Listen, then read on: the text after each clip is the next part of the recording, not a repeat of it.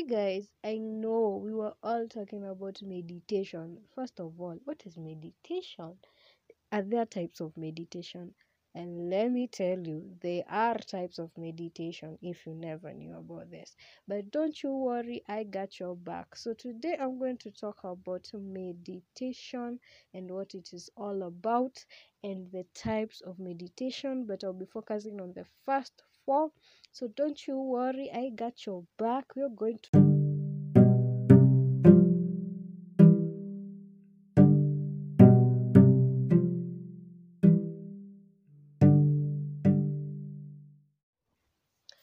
Welcome back, guys, to Let's Talk Millennial. And today we are doing the 9 types of meditation practices. But before that, I would really like to give you a brief view of what meditation is all about. And meditation may be an Asian tradition, but it's still practiced in cultures all over the world to create a sense of calm and inner harmony. Although these practices has ties to many different religious teachings, meditation is less about faith and more about uttering consciousness, finding awareness, and achieving peace. So these days, with the great need to reduce stress in the midst of our demanding lives and busy schedules, meditation is increasing in popularity. Very true. Although there isn't a right or a wrong way to meditate, so it is important to find a practice that meets your need and complements your personality. Now, that's a general view. Like, you should really go out. Like, whenever you're meditating, look for that practice that is really, really, really comfortable with you. So, yes, as I told you earlier, we are doing the 9 types of meditation. They are very popular, and I'll be mentioning them and just giving you a brief um, explanation about those types of meditation. Though there are so many, I Google searched them and I found that there are so many. There are 256 types of meditation practices, but I won't be able to cover all of them. But I'll just major with the 9 popular because it has been guaranteed that they're the popular, the ones which are really, really known. But in case you want to really get to know the other 200 and so types of meditation, you can go and Google them and just have the information about them. So, yes, I'm going to take a short break and I'll be right back.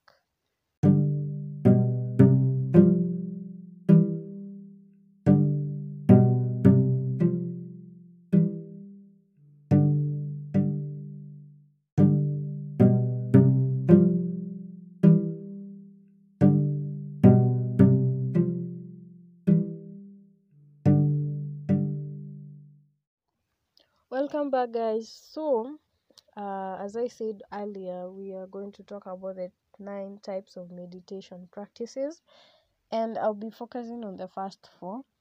And then in my next episode, I'll continue with the remaining 5.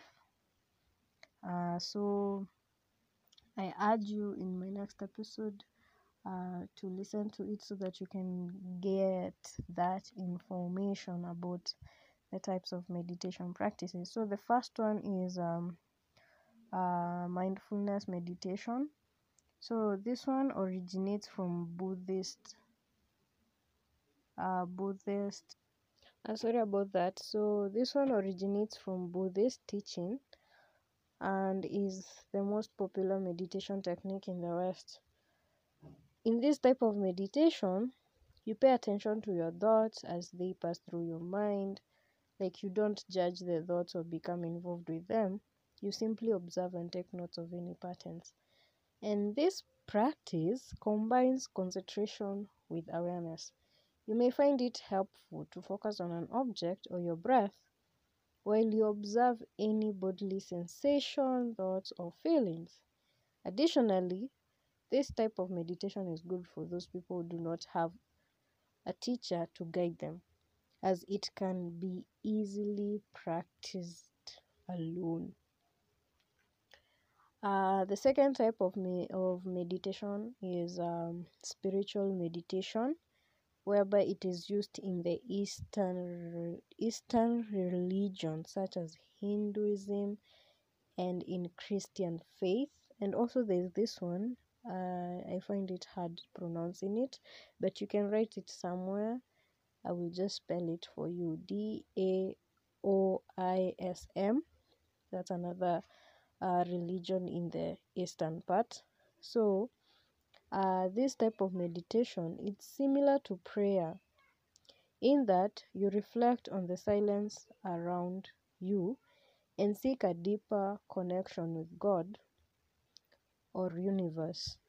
And in this type of meditation, essential oils such as frankincense, sage, sandalwood, Palo Santo are usually used to enlighten the spiritual experience. So, spiritual meditation can be practiced at home or in place of worship. And this practice is usually beneficial for those people who are thriving in silence and they usually seek spiritual growth. So, this type of spiritual meditation is good for them.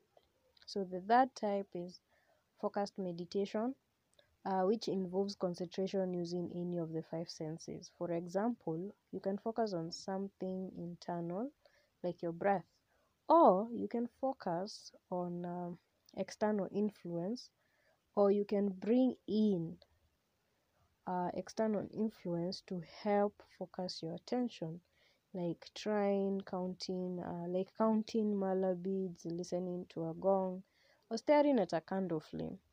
These are some of the focused meditation examples. And with this practice, though it is simple in theory, it is hard for or difficult for beginners to hold their focus for a long time at their first uh, exposure or experience with this type of meditation. So if your mind does wander, it is important to come back to the practice and refocus. So this practice is usually ideal for anyone who requires additional focus in their life. And the final one is the movement meditation. Although most people think yoga when they hear about the movement meditation, this practice may also include walking through the woods, gardening, and other gentle form of motion. So it is usually an active form of meditation where the movement guides you. And the good thing about movement meditation is good. It is very good, especially to those people who find peace in action and prefer to let their mind wander. So so I'm going to take another short commercial break, and I'll be right back.